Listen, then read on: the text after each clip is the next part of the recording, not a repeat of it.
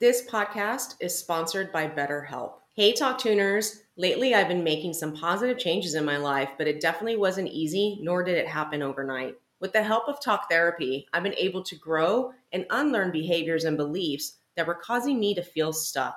Without a healthy mind, being truly happy and at peace is hard. The good news is therapy works. Whatever you need, it's time to stop being ashamed of normal human struggles and start feeling better because you deserve to be happy. And now you don't have to worry about finding an in-person therapist near you to help. BetterHelp is customized online therapy that offers video, phone, and even live chat sessions with your therapist.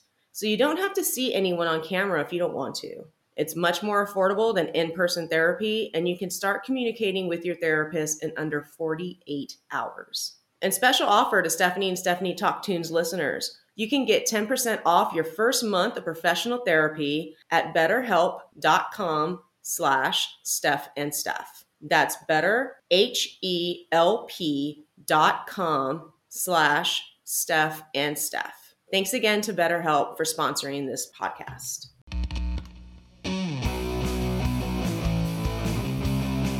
Hello, our lovely Talk Tuners. Welcome to Stephanie and Stephanie Talk Tunes, the show where we share the stories and memories of the music that has shaped our lives. I'm Stephanie Myers. Hey y'all, Stephanie Pena here. What's up?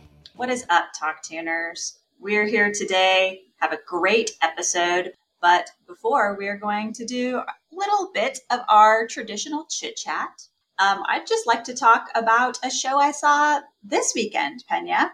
That I think, I think you would really have enjoyed it. Would have loved it if you could have come with my friend and I. But it was down here in LA, the Microsoft Theater, and it was a show with a bunch of guys. It was Arrested Development, Color Me Bad, Tone Loc, Kid and Play. There was even more, but you know, I can only stay for so long when these bills get very long.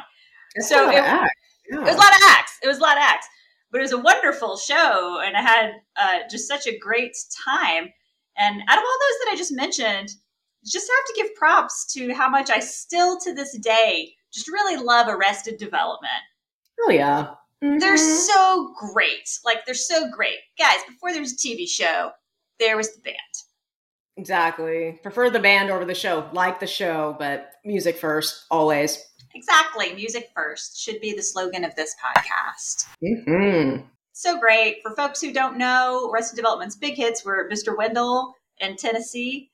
Both great. I think you'd know the riffs if you heard them. I'm not going to do that for you guys today because I don't think you want to hear me sing today. But go listen to them. Give them their streams because they're fantastic. They're fantastic. They are. Yeah. And y'all, okay, just a little hint on Tennessee to refresh the memory. Y'all, let's go play a game of horseshoes. A game of horseshoes. And if you didn't catch on to that, then y'all really do need to go look them up and get on it. That's awesome, Stephanie. That's fucking great. Absolutely get on it.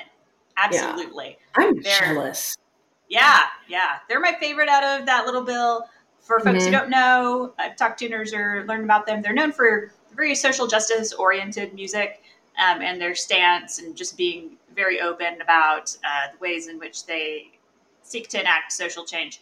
And they're just so great, right? The music's just so solid and great. There's great showmanship, too, during the show, which you don't always get. You know, just the choreography, just on point, just ready to engage the audience. So that was my highlight. I enjoyed the other acts too, but it was just a great life affirming show. So hell yeah. I mean, because this is stuff we grew up with. That's fucking great. I love it. That's awesome.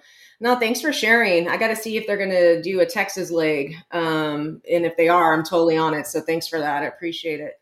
Now, with that said, Talk Tuners, we're going to continue talking today about hip hop, and I couldn't be more excited. Been waiting for this one for a while. And I want to throw some hints, and y'all should know this if you're a fan. All right, you ready? Let me clear my throat. What band says that? You know what I'm talking about, right? We're talking about the Beastie Boys. Yes. and their 1994 smash Sabotage.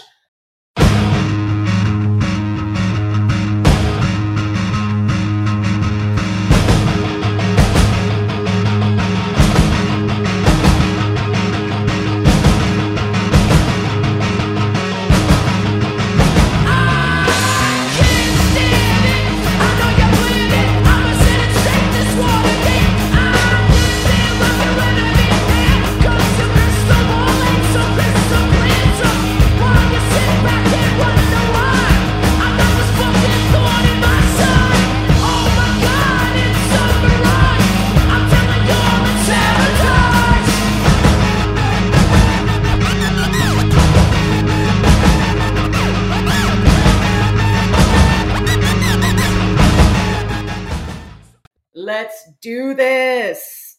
Woo!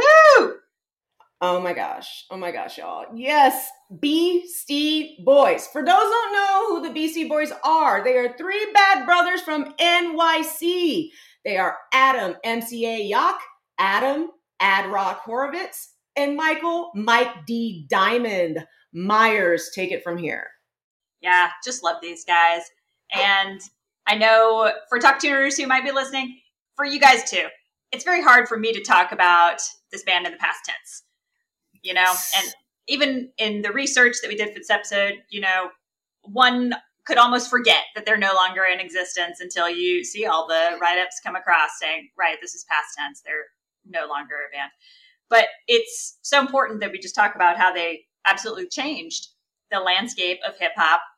And Talk Tuners who weren't around when they came out, you have to understand that they were doing what no one had done before. Yep. No one had done it. And Licensed to Ill, their first album, made history in 1987 as the first rap album to hit #1 on the Billboard 200 chart. So they gave hip hop that visibility. Ironically, these white kids. Yeah, absolutely. And thanks for bringing that up, Stephanie, because, you know, on that note, I'm definitely not taking anything away from the Beastie Boys. I'm a super fan, y'all. I have been literally listening to them ever since I got into this thing called music. No lie.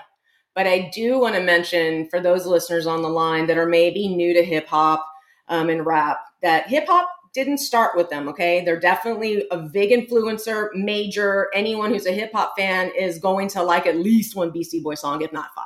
All right, straight up. However, just for some hip hop knowledge, do want to say that it's widely considered that hip hop was founded in 1979 by the Sugar Hill Gang, and their first release was Rapper's Delight. So definitely check that out. Another fun fact is that actually the Beastie Boys were a punk band before they decided to do hip hop.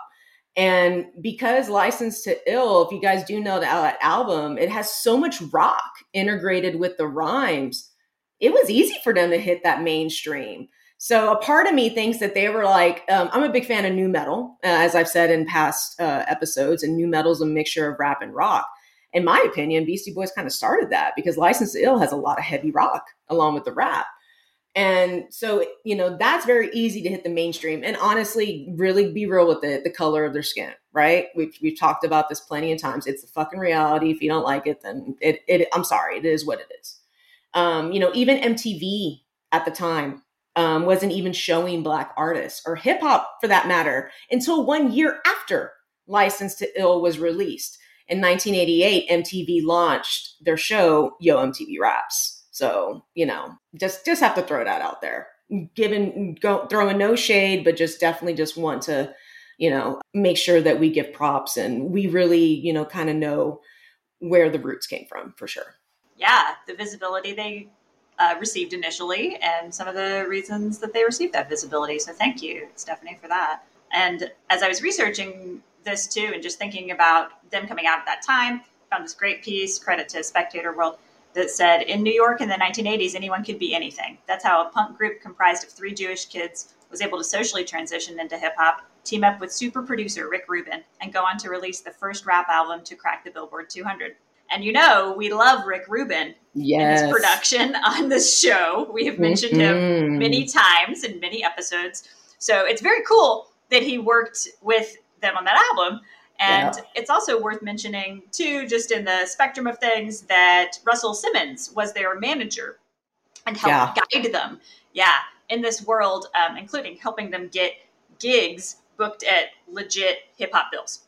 Yeah, because Rick Rubin and Russell Simmons, they're Def Jam. Def Jam, major label for hip hop. They introduced pretty much everyone we love. And on that note, where it all started, Rick Rubin actually would was friends with the Beastie Boys while he was attending NYU. And they would go. Some of the Beastie Boys would skip high school. I've learned from a show I was listening to, and they would go in and just collaborate with Rick Rubin and throw down rhymes. But check this out, something that's really cool that I want to add to Beastie Boys and how much of an impact they've had on hip hop as a whole. Did you know, Stephanie, that Ad Rock is the one that discovered LL Cool J? Did not know that till recently.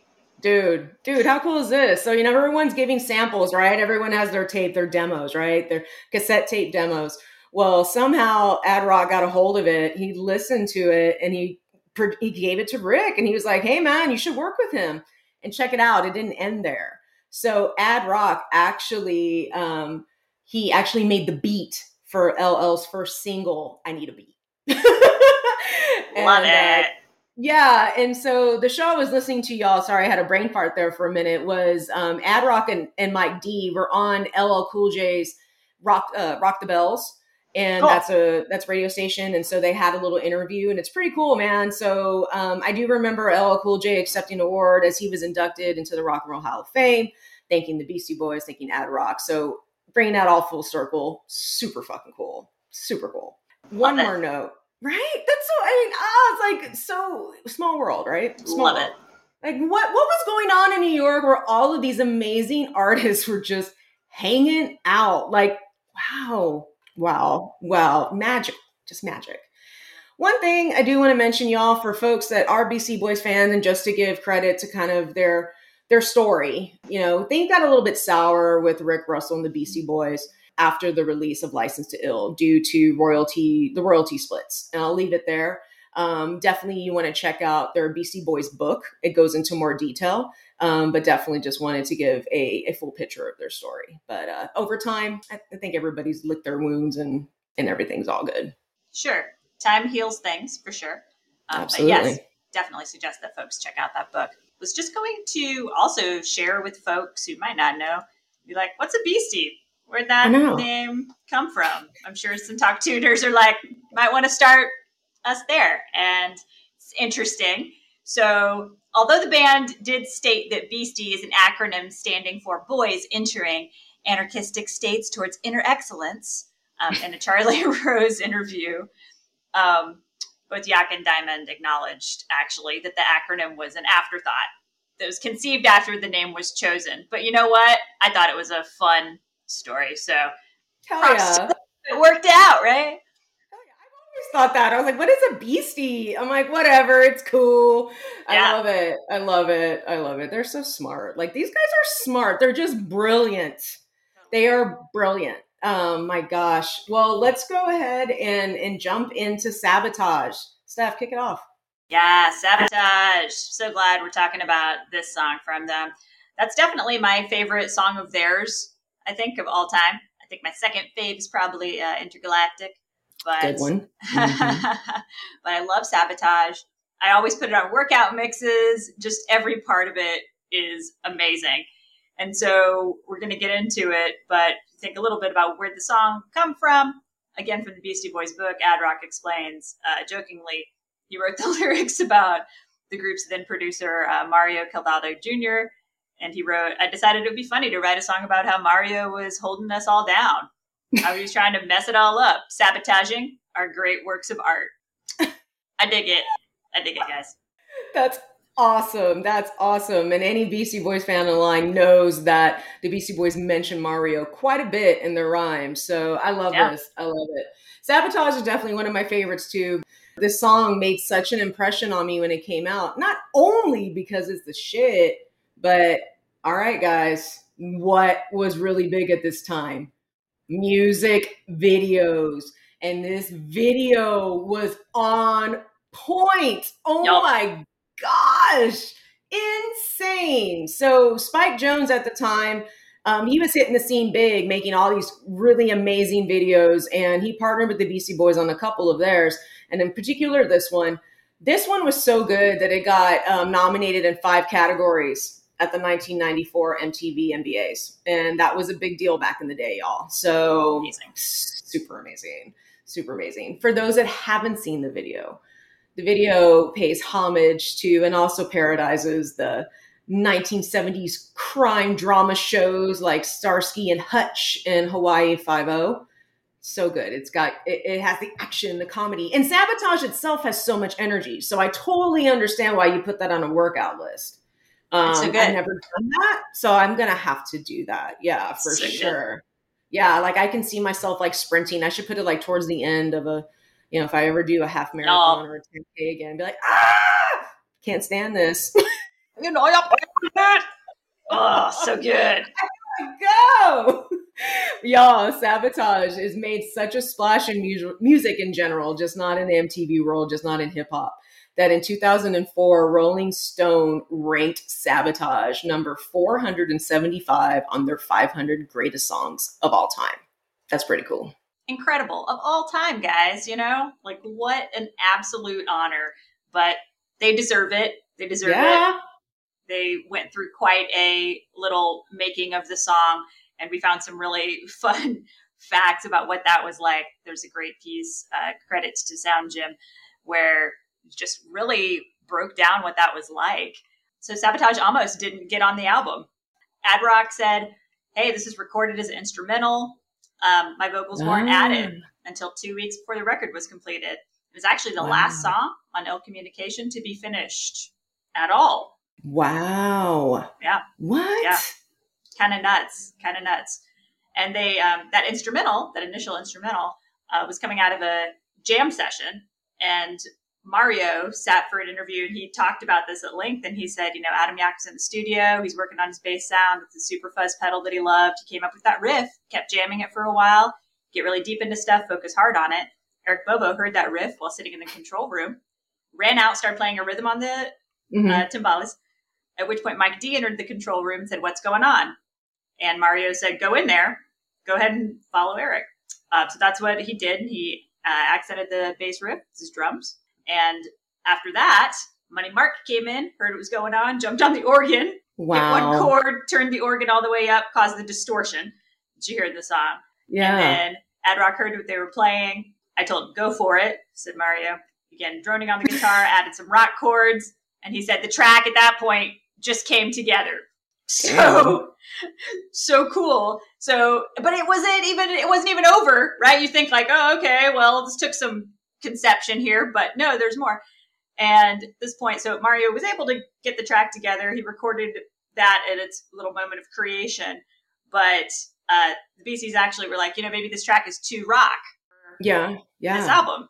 They couldn't figure out like what to do with the vocal. He's like, this isn't working. And then he said, Ad Rock said, I'm not going to go to the studio. So he asked Mario, can I come to your house? So he ended up recording. It was a little home studio. And Mario said, Ad Rock came by, performed the lyrics that you hear on the record. He nailed it, 1 to 2 takes, and was like, oh my God, that's it. And Mario said, you did it. It was perfect. And Mario said he knew he'd captured something special. He was like, we're not going to re-record this vocal. Damn. We're taking all this, put it on the record. So such a cool thing to give to us, right? Like to come to us as a gift. It had to go through that birthing process. Yeah, what a birthing process. Oh my gosh. That's insane. Absolutely love it. Wow. Thanks for that knowledge, Stephanie. Crazy. So something that I came across very recently in February of this year, HBO had released this movie called Kimmy. It stars Zoe Kravitz, who is Lenny Kravitz, and Lisa Bonet's daughter. It's a movie loosely based on a true story about a woman that is definitely like a germaphobe. But the reason why I bring this up is because the movie uses Sabotage. And I've never heard a Beastie Boys song in a movie at all. And I'm like, damn, that's super cool. And also what's cool is because Zoe Kravitz, who's playing the lead character, she's very strong lead character. And, the Beastie Boys definitely had, had a lot to say about social justice and standing behind women. So kind of want to bring that full circle. Yeah, thanks for that. I'm definitely going to check out that movie. It's so interesting how they made this evolution, right? Over the years. Yeah. It feels like with the movie, they'd kind of come full circle. And something that they've been relatedly just open about is their own evolution and how they made amends for kind of their early days. People say it's like Beastie Boys are a great example of how artists can see areas that maybe they didn't do great in initially and turn it around, become true allies, which is a great Slate piece that just talked about the misogyny of their early years. They called it like noxious and pervasive. It said, they called out the song Girls. They're like, it's appallingly sexist and very typical of kind of some things they do. The live shows objectified women. It wasn't, a safe space like for women. And then they said too, it said the misogyny extended past the band's output because as the group transitioned from punk to hip hop, their drummer, Kate Schellenbach, was gracelessly dropped from the lineup for not fitting with the emerging, what they called a brocentric direction. Wow. So that's, and that says a lot. It's like, oh, wow. But, and as this says, and credit to them, they said, turned it around. They said, kind of a miracle happened. Beastie's heard criticisms about this misogyny and this homophobia and listened to them and changed their behavior. And from that point on, sexist lyrics stopped appearing in their songs. The 1994 song Sure Shot famously included verse, MCA apologized for the group's past misogyny. And Ad Rock wrote a letter to Time Out New York apologizing for the band's past, which I thought was really cool on both counts. And then in 1998, the Beasties publicly fought with the band Prodigy, who were at that point really big, and said, hey, I don't want you to play the song Smack My Bitch Up at this festival where we're both appearing. So, and that's like their song, right? That was like their big hit. That's their song, yeah. And so using their own considerable voice to say something and to actually perform allyship in a way that's not performative, as it were, I think was really important. And to tie all this up too, it's like they had their apologies, they had regret about their behavior and talked about it. And again, the Beastie Boys book includes a chapter written by Kate Schellenbach, and she gives her side of the story from how she was told to leave the band.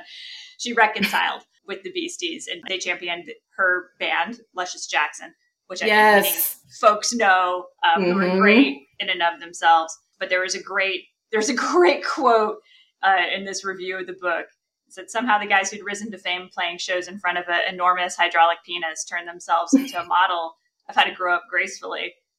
Disarming the tired argument about sensitivity and negating comedy post-Reformation Beastie Boys material is still tremendously fun. And I was like, oh man, that's so cool. So anyway, I thought that was a really cool full circle way and really a model for all public figures receiving criticism can actually say, oh, how do I use my platform for good, right?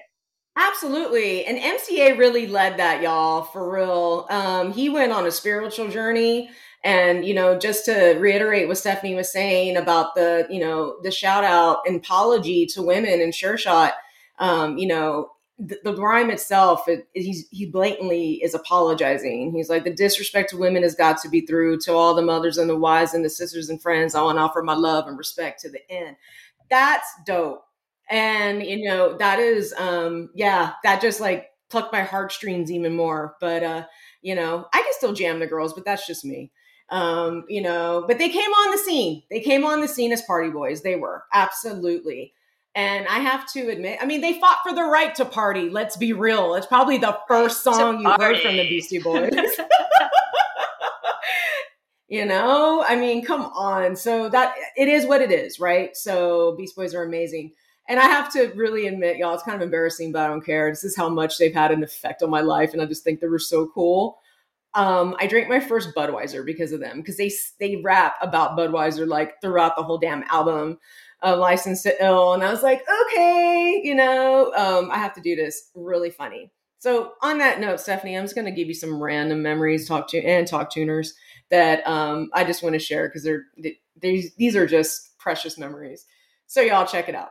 When I was in kindergarten, I had a huge poster of them and on my wall, and I remember telling my mom that I was going to marry Ad Rock.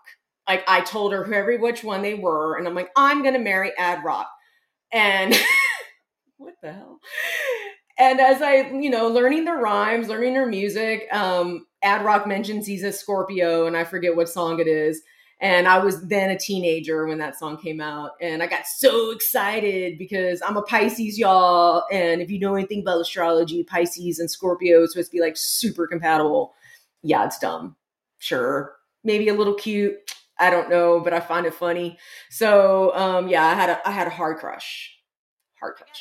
I got to interject something here for the Please. Talk Tuners.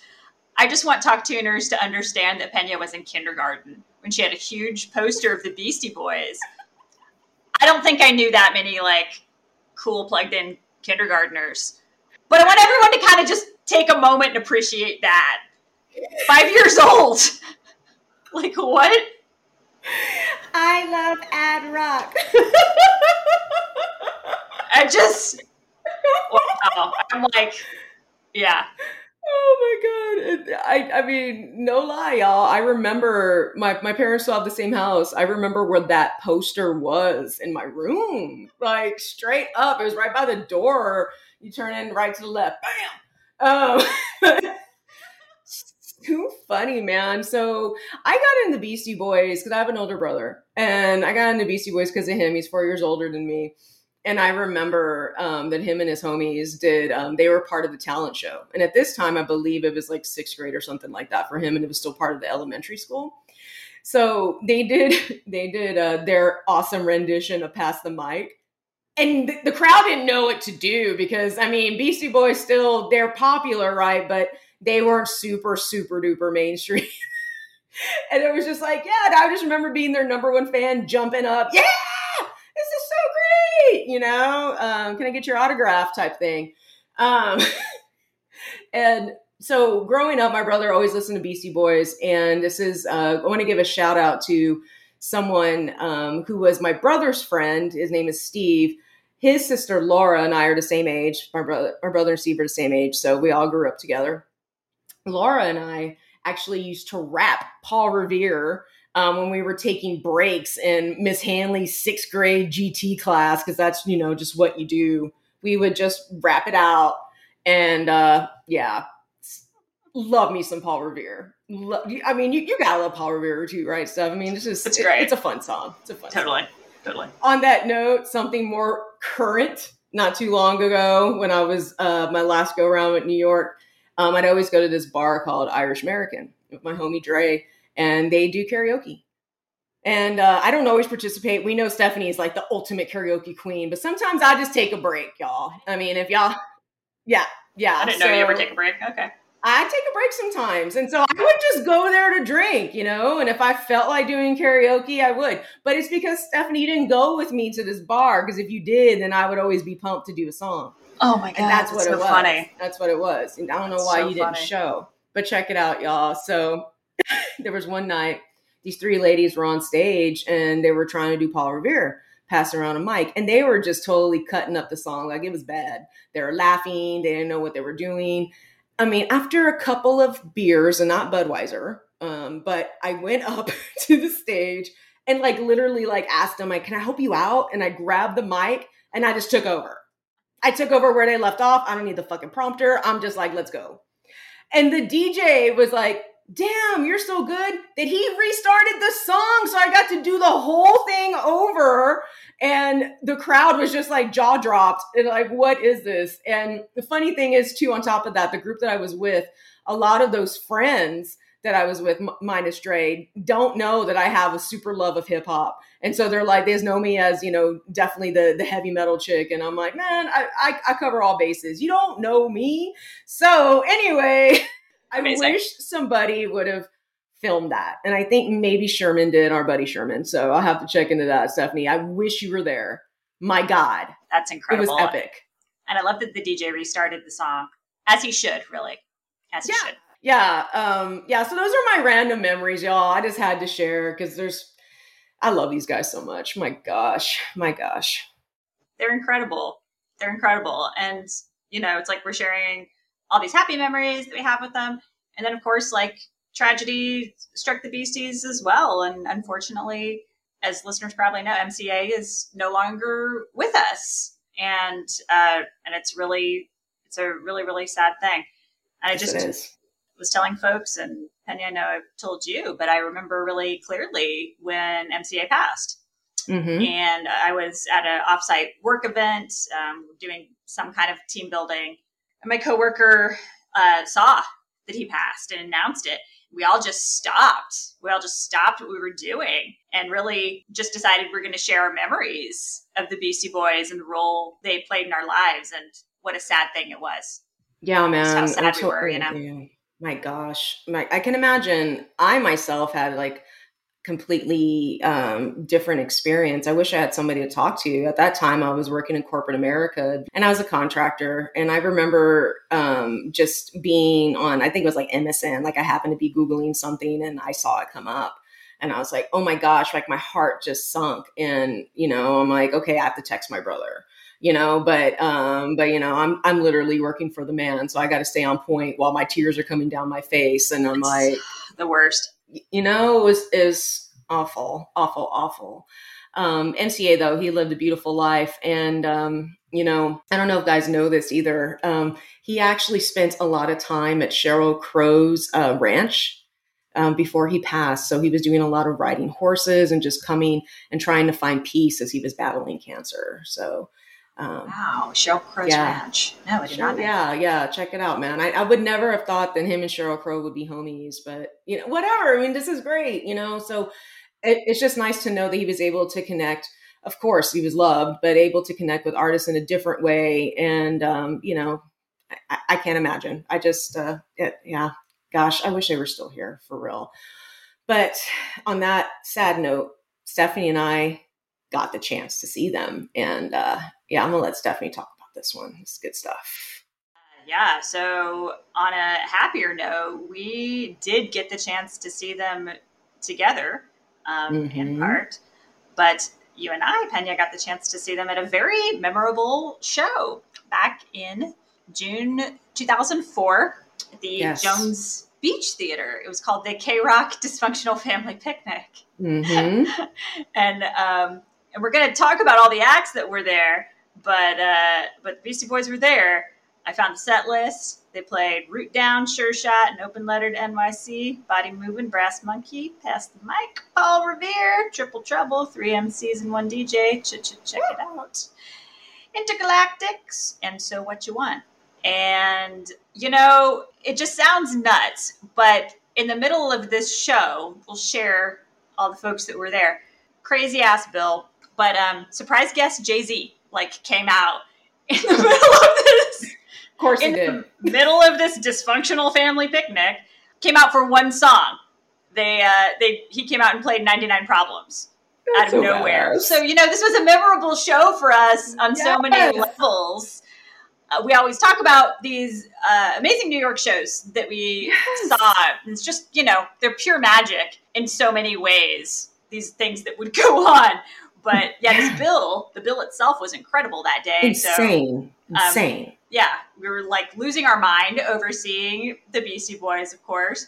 And, this bill, it was Cypress Hill, Taking Back Sunday. You had Jay-Z come out for one, the Newfound Glory, the Yeah Yeah Yeahs, Strokes, Story of the Year, The Darkness, who I love, in Mm-hmm. Midtown, and even a couple more acts than that. So it's just it was just a mind blowing day to be out Jones Beach, where you really kind of have to make a day of it, You do. Mm-hmm. out there seeing them and just seeing them at, people talk about seeing people in their prime, Mm-hmm. but man, they're just in their prime for so long, just giving it their all in these shows. It was just incredible. Yeah, man. I still have the program from that. Oh, wow. Okay. Hell yeah, y'all. K Rock was a major radio station. It's where Howard Stern actually used to do his morning show before he switched over to Sirius. This is a big deal, man. I remember June of '04. That's when I just moved to New York, and so I was super stoked. I'm like, oh my god, what is this? I love this place. It's so magical. Oh my gosh, but that was insane. But that was my second time seeing them. My first time was actually back in '97 in San Antonio. They played at the Alamo That's Dome so with cool. Rancid. Yeah, yeah. So like, okay, and then they're touring with Rancid, right? So I mean, yeah, they have the punk roots there, and they're just an eclectic band, man. And so of course I'm like thinking, this is my chance to get an autograph from Ad Rock. And so I stayed after the show and hoping that, the tour bus or whatever, that I'd find it. I didn't. But me and my friend were doing laps around the Alamo Dome, and we ran into Tim Armstrong, who's the lead singer of Rancid. He was straight up just chilling on the dome stairs. And I was like, where's Ad Rock? And he's like, yeah, they left. And he like invited us to his after party. We didn't go. But imagine if we did, right? I'm like, I am not interested in y'all. I need to see the B-Boys. I need me an autograph. So I was on a mission. My mission failed. Okay. All right. It's all right. It's all right. So yeah, Steph, that was something else. So outside of that, the chance we saw him in '04 in New York. I got the chance to see him one final time in New York.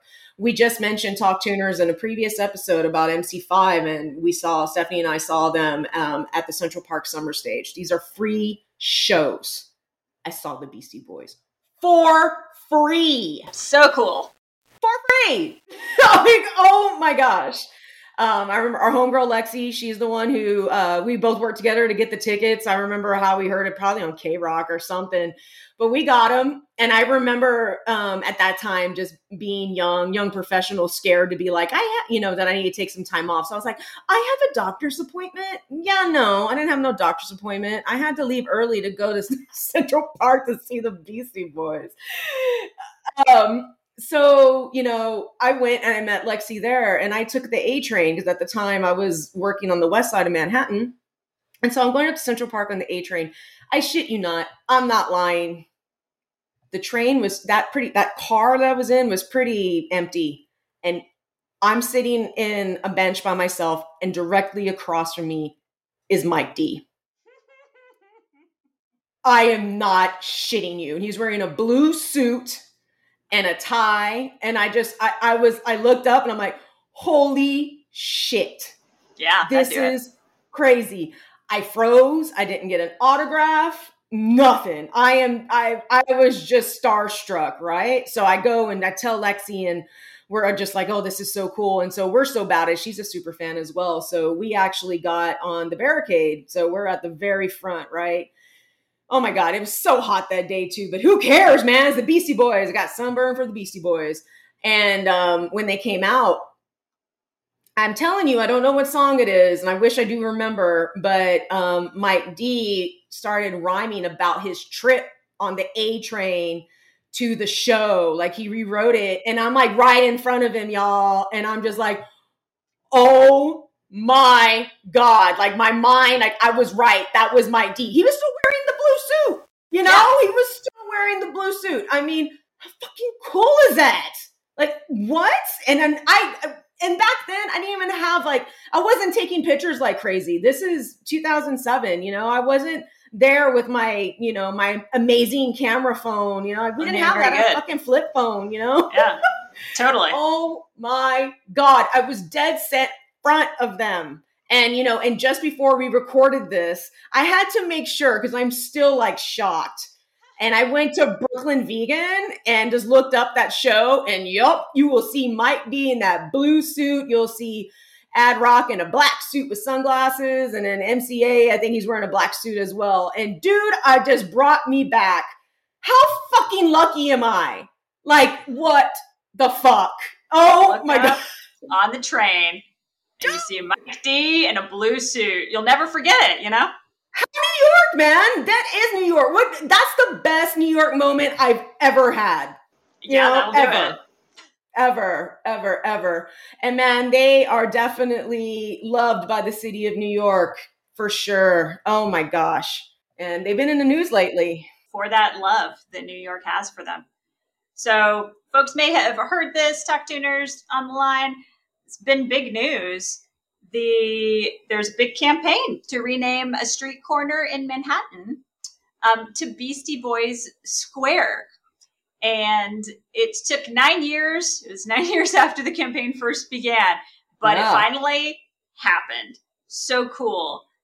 Just happened in July. It's folks who are familiar with the Lower East Side. It's the intersection of Ludlow and Rivington Street.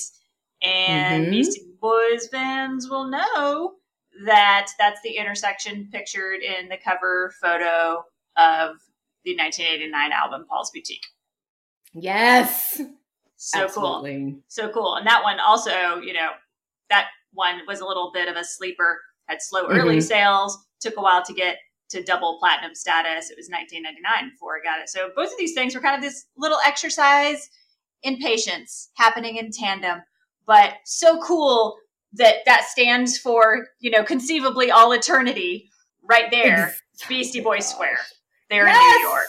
Can you imagine MCA just, smiling from above? I mean, that is so dope. Y'all, I mean, Paul Boutique, that's their second album. Just a little, little knowledge there. It was, like Steph said, a sleeper. They parted ways with Jeff Jam. They didn't have the producing of Rick Rubin and the promotion of Russell Simmons. However, one of their best albums, still amazing. Check it out if you haven't. Shake Your Rump, man. And that's all I gotta say. Shake your rump. So, man, this was fun stuff. This was fun. I'm like such in a good mood talking about the Beastie Boys. My gosh. So, but every good thing has to come to an end, right? Y'all remember, we are a very proud member of the Pantheon Network. Check out our brother and sister podcast. They are just as big music nerds as us, maybe a little more. Give them some credit, maybe a little more. But there's definitely a lot of good gems there, so check it out. And please, check us out on the socials. You can find us at Stephanie's Talk Tunes on IG, FB, and TikTok, and at Stephanie's Talk on Twitter. And of course, if you want to reach out to us via email, you can reach out to us at stephaniestalktunes@gmail.com. Yeah, we got great merch. Go check that out. StephaniesTalkTune.com, where everything at once. It's your one-stop shop. Yeah, man. Listen to the new episodes. All of it. And, just thanking everyone for the interaction. We love folks sending comments and fun questions our way on Twitter, as folks often do. We love comments there and on Good Pods. And thanks for finding us on Good Pods. Those are lovely reviews. Really appreciate it. And just wanted to share with Talk Tuners, too, we actually have some guest spots coming up on several shows, including a new podcast on the Pantheon Network called Rock is Lit. It's going to be really great. I'm really excited about it. We'll also be on the podcast Neurons to Nirvana. So more details coming for that soon, but watch the space, and we hope you'll join us for that because, we got things we want to share with you, and we hope you will have a good time with us. Yeah, absolutely. Well, this is Stephanie Pena, y'all. I'm out. Thank you so much for listening. I'll see y'all in 2 weeks. Stephanie Myers, out. Peace.